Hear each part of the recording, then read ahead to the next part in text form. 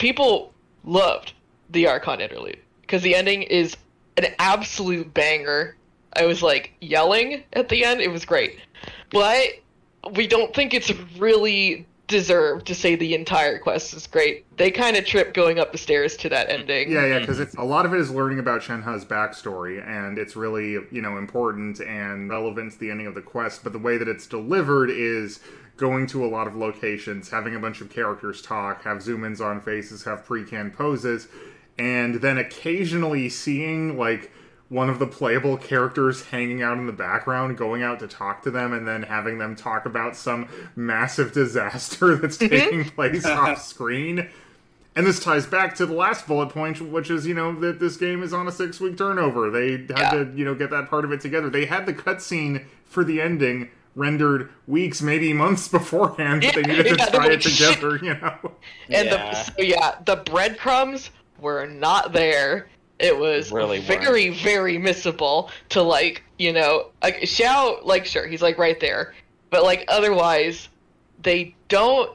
I could see what they were going for, which is to, have you doing this stuff and having this building tension. It did not build. It just really wasn't executed well. I feel like it could have been an easy switch on that too. Every time you turn in materials to the secretary, maybe she lets something slip that something's up and something's coming. Because if you did not talk to those background characters, you would have no idea what was coming. Obviously, we knew that this was going to happen because we watched the version preview trailer. We saw the Jade Chamber flying out over to Baicht, and it was just those dots were not connected. Yeah. I think we said as much while playing, but there were kind of two competing storylines. Yeah. One kind of capping off the rest of the Archon quest and really passing the torch truly to the Qixing, which they kind of started off doing already at the end of the Archon quest. Because that was the whole point of Osial and stuff. That was the trial. That was okay, can you do this? Rex Lapis is going to come back and step in if you can't deal with this shit. Yeah.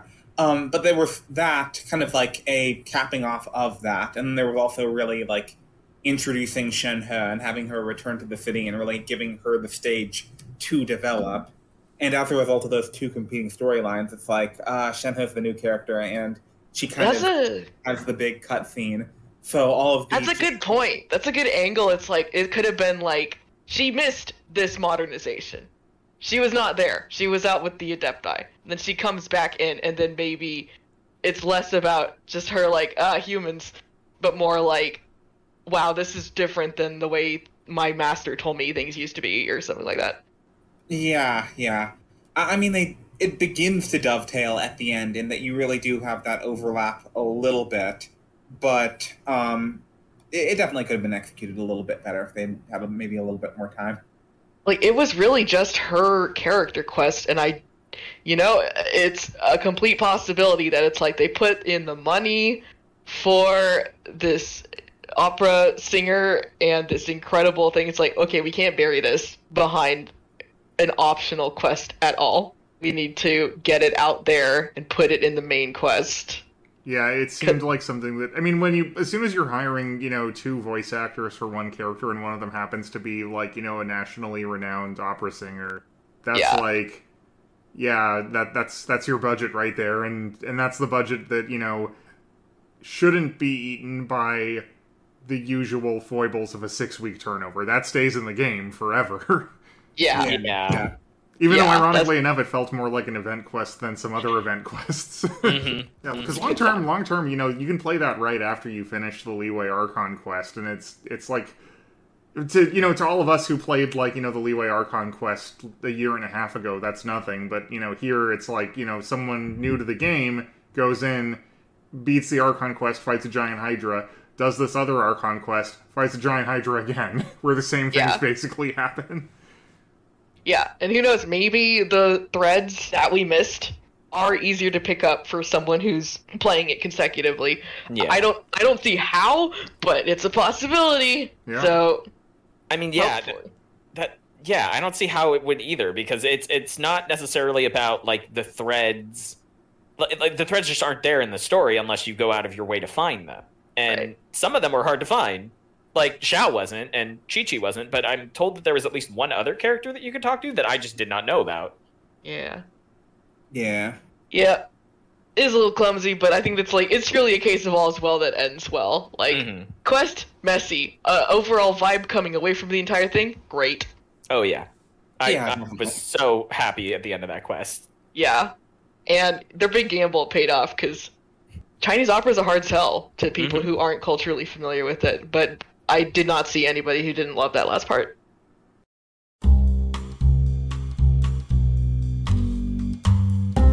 I'm really stupid today. Look, we're already talking about Genshin. The TikTok teens are gonna cancel us. We're already doing a Genshin podcast. We're all stupid today.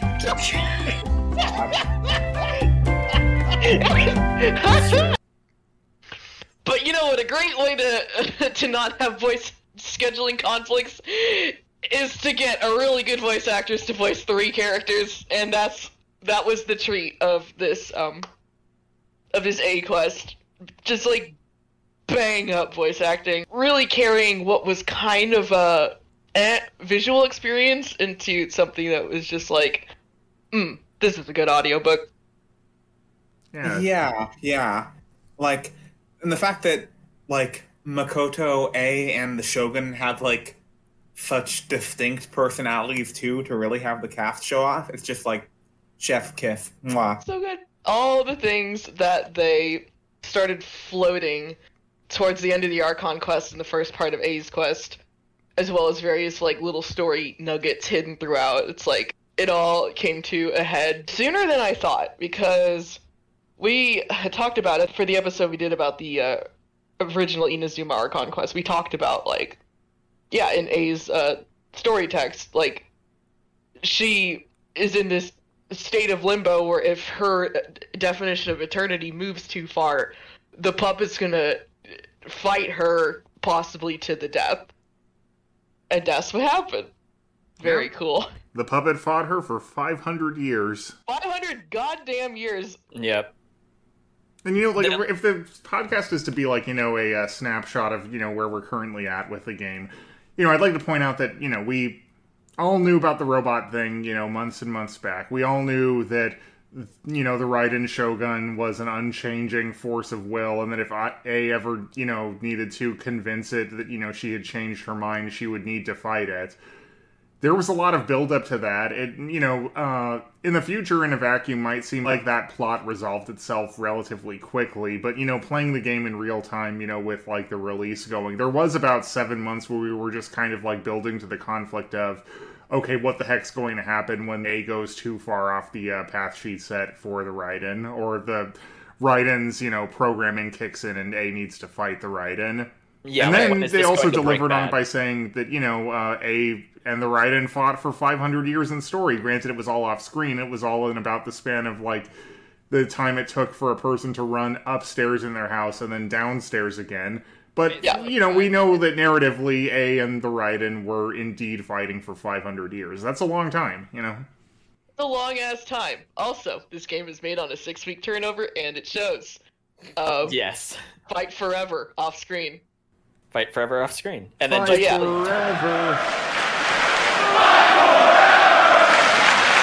We all had the feeling that when Yai comes out, that's the end of the Inazuma story. She is kind of like the last key part of the goings-on of this nation. We're basically ready to move on from Inazuma at the point where she comes out.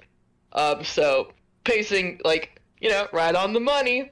I cannot tell you how frustrating it was for people to go beyond, I think, fair criticisms of A's first character quest, because it seemed like it didn't occur to people that there would be a part 2, even though Zhongli got 2. Yeah, it seems like the main goal was A's last character quest came on the heels of you actually getting to know her as a person, having just had her as, like, a major antagonist for an arc. So it was kind of needed, because for the next part of the quest to play out, you know, Traveler and A actually needed to be friends. The Archon quest was the conflict of Inazuma. You fought Raiden, there was the whole thing with the war, there was the Fatui, it was a lot to take in. So doing a quest immediately after where it's focusing on A and then getting to know A as a person were in fact the exact seeds they needed to lay down to make this quest actually, make sense and land. Especially because this was, from the player's perspective, round 2 against the, Shogun, and this time she actually has a boss transformation, and this is, in fact, the version of the boss we're going to be fighting forever, because she drops talent mats, so we're going to need to do this every Monday for the next, trillion years. And for all you people who wanted that Raiden Mei drip, the Honkai Mecha Musume with the big arms, there she is. Yeah, I was an idiot. This is exactly what I wanted from the very beginning, but it turns out I didn't want this. But we have it now. It's kind of goofy as all hell. I'm kind of glad it's a boss and not a skin. Yeah, it's really stupid looking, but you know what? It's really cool as a boss. She has, Asura's Wrath going on. She's holding one of those spiky things. What are they called? Where you're looking for Vajra. Yeah, she has a Vajra. Yeah, pretty standard iconography for, is it like a war god type? Yeah, a kind of Buddhist Shinto god. Yeah. I think it's more Buddhist than... It's Buddhist. Oh, definitely. But, I mean, there's some synchronism going on, so... Yeah. So I think the way Zhongli's second character quest introduced us to a big setting concept, which was erosion, this kind of introduces us to a space-time is squishy. It's a little malleable. So one of the things in essentially all of the new islands they've been introducing for Inazuma is the idea that ley lines kind of work in both directions, or while they can create echoes from the past to the future, they can also affect the past from the future. And this was kind of the biggest moment of that kind of popping off in story. And also about space-time being a more primordial substance than the rest of the things that make up the universe, which relates back to New Girl on the Block, the god Ishtaroth, the god of time. The interesting thing about time playing a bigger part is I didn't consider time as a central theme of the area, even when we were told that A was the Archon of eternity. That was just not a concept. But now that we've seen the end result of all of it, they really did do a good job of setting it up and then paying it off later. Yeah, and it's crazy that it's the conceit is that eternity is the closest to the heavenly principles. Turns out that was right, because eternity, they took it to mean it kind of existing outside of space-time, and even beyond the reach of the Celestia paradigm. That's what I took to mean when Makoto said now the tree is free of the heavenly principles. It means it's always been there. It's not part of any time or space dictated by Celestia, who, as we all know, are weird invaders that messed up this world. Yeah, it was a very interesting, alternative approach to eternity, because just seeing the contrast between, A and Makoto, they took the core concept of eternity and ran with it in totally different directions, and this was a good sort of crystallization of not only the themes of their individual plot, but, tying it back to the themes of what, it looks like the rest of the game is going to be involved with. Whole plunging through chaos to get to the little battleground where A and the Shogun were duking it out was sort of accompanied by that comment that Yae made about you need to focus really hard on what you want to get there, or you're gonna get torn up.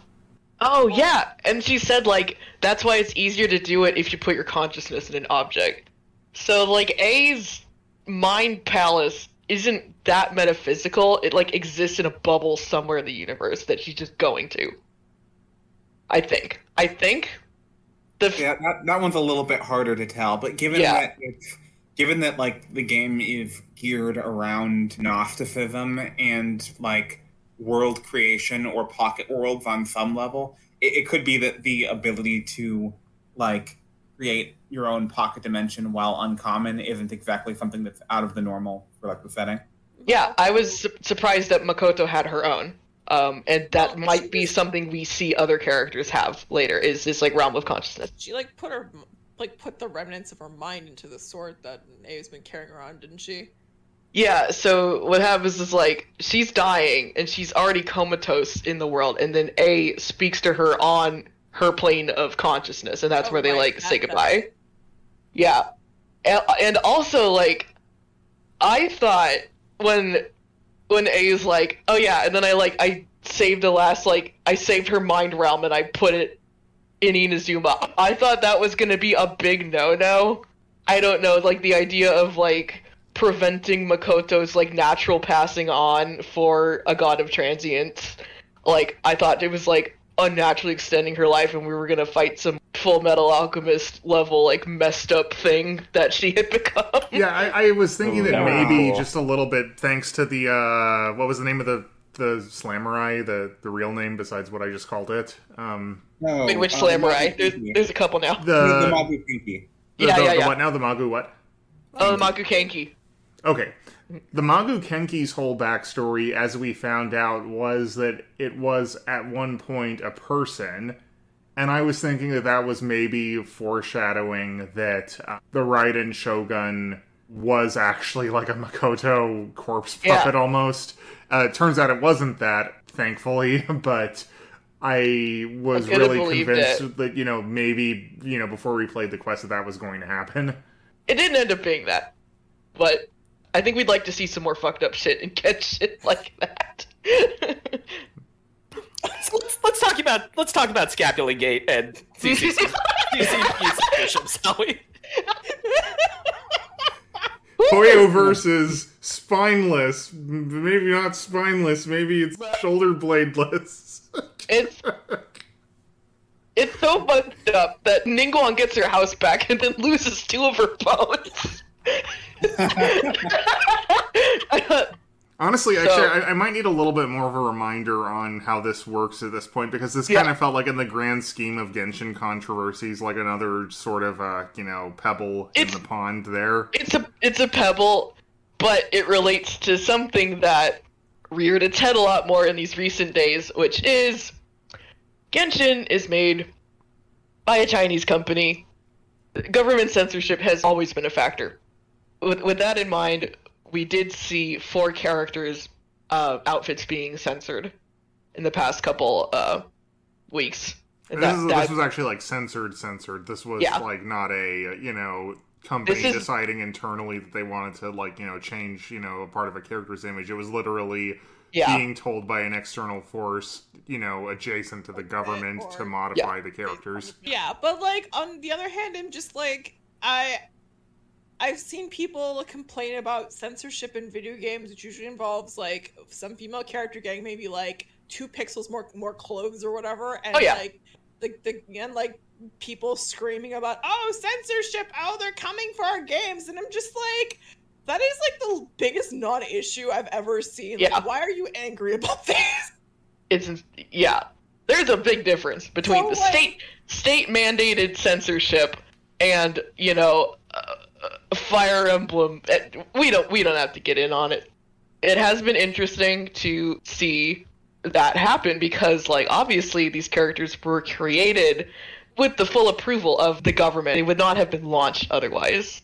So what follows loops back into, I think we talked about this in a previous episode, is this kind of constant corporate sabotage that happens between competing game companies.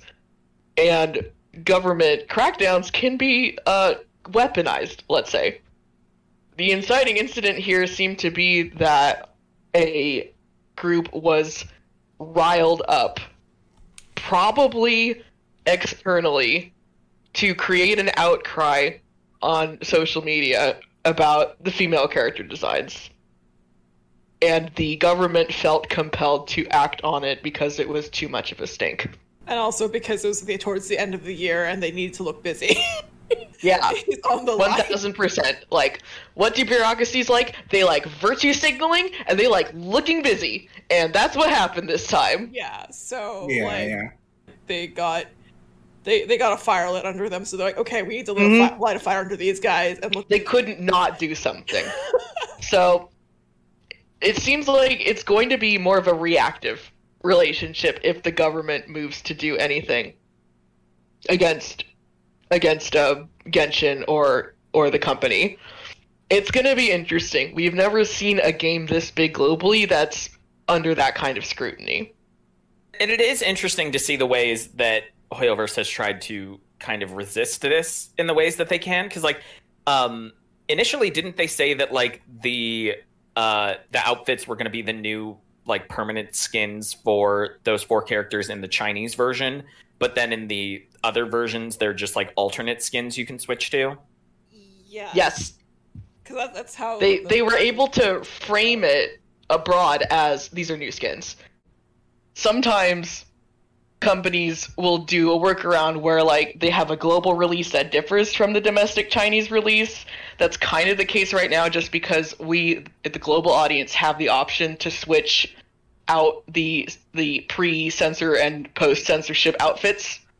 But that's kind of a special case because that is something that was taken out of the game rather than something that only the global audience got. And we will probably never see a design that wouldn't go over in China released exclusively to global audiences, because the last time MiHoYo tried to do that, which was last spring, someone came to their office and tried to kill them. So they were gracious to let us pick between the censorship things, but we are never going to have that again. We are all going to get the Chinese product.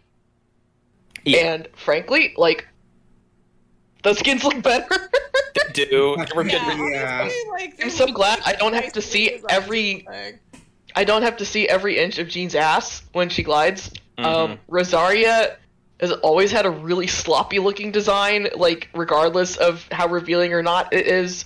And now she actually looks good on. She is. Like, they did take the opportunity to do a better pass on these outfits. Yeah, all the colors look better. They kind of look sort of like, you know... Yeah.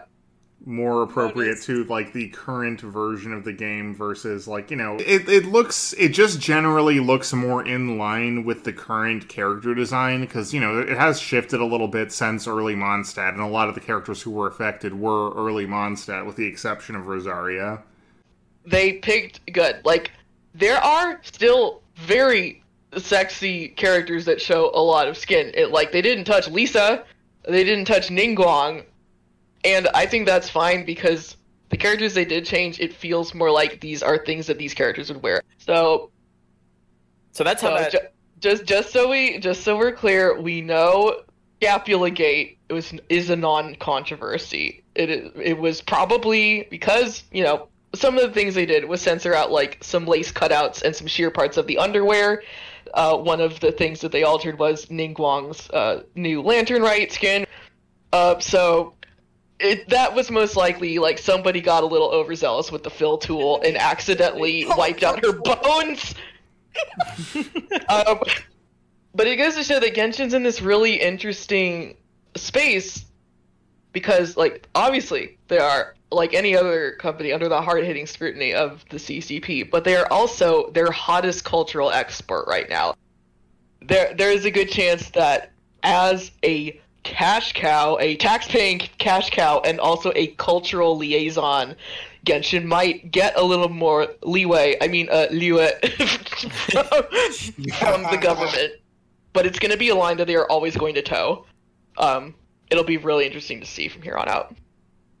Alright, so, one last point is that they have rebranded to Hoyoverse and are expanding worldwide. They are opening offices basically everywhere. Wow. They had previously rebranded as Cognosphere, and that was actually a pretty conventional move. This is something that a lot of Chinese gaming companies do because banks don't like it when you have charges going out to China. Yeah. It is fairly conventional for, like, developers to have a shell company in, like, Singapore that handles the financials. Oh, that explains why my credit card stopped dinging me after a point. Yeah. Mm-hmm. You literally said it cleared up, like, after they rebranded to Cognosphere. That's interesting. But now they're Hoyoverse, and this is them attempting to expand beyond games, and we don't really know what that's going to look like, but we do have some clues. So the press release says, our mission in establishing Hoyoverse is to create a vast and content-driven virtual world that integrates games, anime, and other diverse types of entertainment, which will provide players with a high level of freedom and immersion. We will continue to focus on long-term operation strategies, consistent technical research, and innovation in a variety of fields, including AI, cloud computing, and pipeline construction, to ensure that sufficient content is created to meet the expectations of players worldwide for a virtual world experience. According to one of their recent job listings since this global push, they say, our vision is to create a virtual world for 1 billion people by 2030. There's not enough to really say what this means. All we can really go on is what other stuff they develop. We know that they are huge into pushing high-performance, highly scalable, really good-looking anime-style graphics. This is something they've been doing with the Unity engine for years. This is a topic they literally wrote a research article on. You see it in things like the goofy Genshin Anniversary message with, like, Barbara and Amber. Kind of cringe. That technology is insane. Those are like full mocap suits. I don't know what their pipeline is, but that's like nothing clips. The hair physics are impeccable. They even interact with their hair. It is insane to think about how they must have made this. Yeah, because like being somehow detecting the hair on the rig in real time, or at least like processing it in such a way where, you know, moving the hair would be, you know, factored into, like, the mocap. Yeah, and this kind of, like, real-time simulation seems to be something that they are really, really focused on. They have all kinds of, like, technical lectures at, like, game developers summits, like GDC, like this Unity summit in Tokyo. But it'd be interesting to see if they had anything coming up for the GDC that's going to be, you know, in a couple of weeks. I would love to see it. I was just watching the one that they put up last year, and it's super interesting.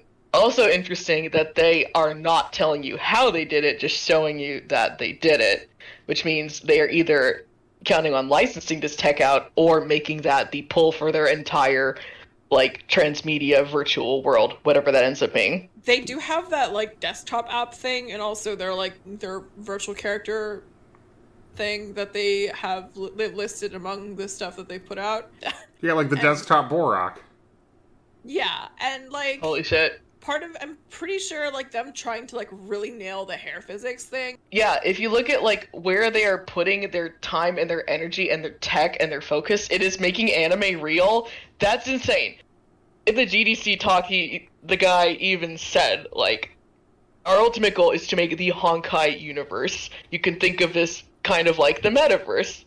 So I snooped around in some of their job listings to see if we could tell, like, what shape this might take. There are a lot of jobs in Singapore for, basically, it looks like they're going to do a proprietary payment system. They had a lot of job listings for, like, financial security, fintech, and experience with platforms like Stripe. And so if they want to do this, like, cross-media, huge online presence, it makes sense that they would have their own payment system. And one of the, like, I don't want to put too many ideas in your head, but my idea was that, like, one of the things they talked about was, like, people with experience against money laundering. And to me, that implies a system where you can take money out of your account. Oh, no. And I cannot believe that my Second Life experience might be relevant to this.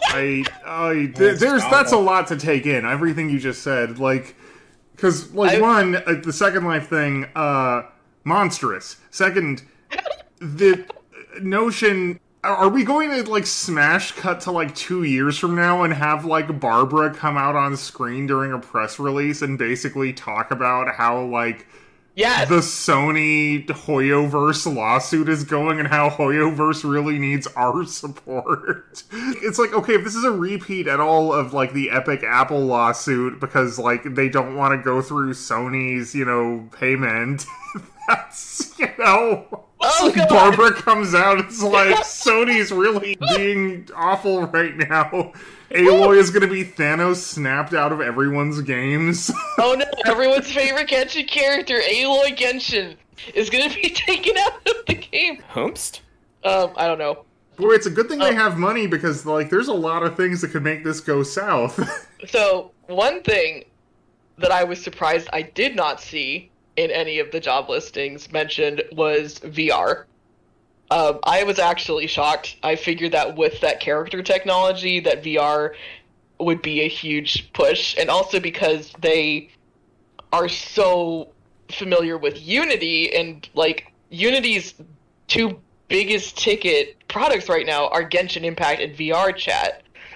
And Unity seems to have found this niche of these, like, very anime-centric, like, 3D creations. Like, Japan is huge into VR chat. So I was shocked to see that, like, their metaverse may not necessarily have a VR component in mind. It might just be just this, like, ecosystem of different digital products, games, platforms that all kind of, like, mesh together somehow. Well, it's possible that the short-term plan is to make something like Blizzard's Battle.net, where it's like a connecting platform for all of their different games and just a singular model for payment, processing, communication, all of that.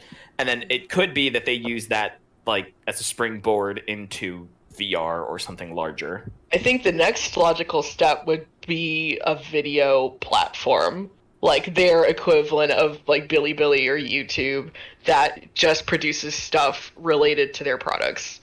They're huge into tapping into content creators. We've seen a lot of that since Genshin hit the streets, so I think it makes a lot of sense for them to start hosting their own video stuff. I could see that. One tantalizing tidbit is the Montreal studio is explicitly working on a new game. According to the job listings, it's an Unreal game, which is interesting considering they've been flying with Unity for so long. Huh. And it includes vehicular gameplay. Racing / vehicular combat / modifying vehicle style gameplay. Oh my god, Twisted Metal Genshin. Yeah, so they're kind of trying to, like, grow their stable of genres, it looks like. And next might be Cars. Look forward to it. I actually am. That sounds cool. It does sound cool. As I long as hope it's not a like... gotcha. I really hope it's not a gotcha. It's gonna be a gotcha. It's probably going to be a they- gotcha. God damn it. Who knows what the future holds? Go get 'em, Hoyoverse. I would say don't be evil, but you make kids gamble, so... Yeah, we're well past that point. And remember, don't be evil. Remember, everyone, this podcast's alignment is morally gray on principle. Yeah, Is it really? we are not paid. We are not paid by them. We do not fully endorse them. We do appreciate their work, but we also see kind of the seedy part of it.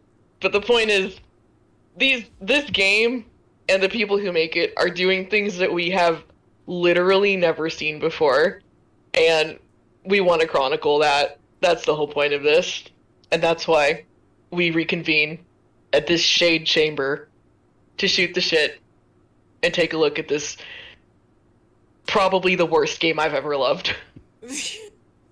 But now that's a tagline. And talk about waifus and husbandos.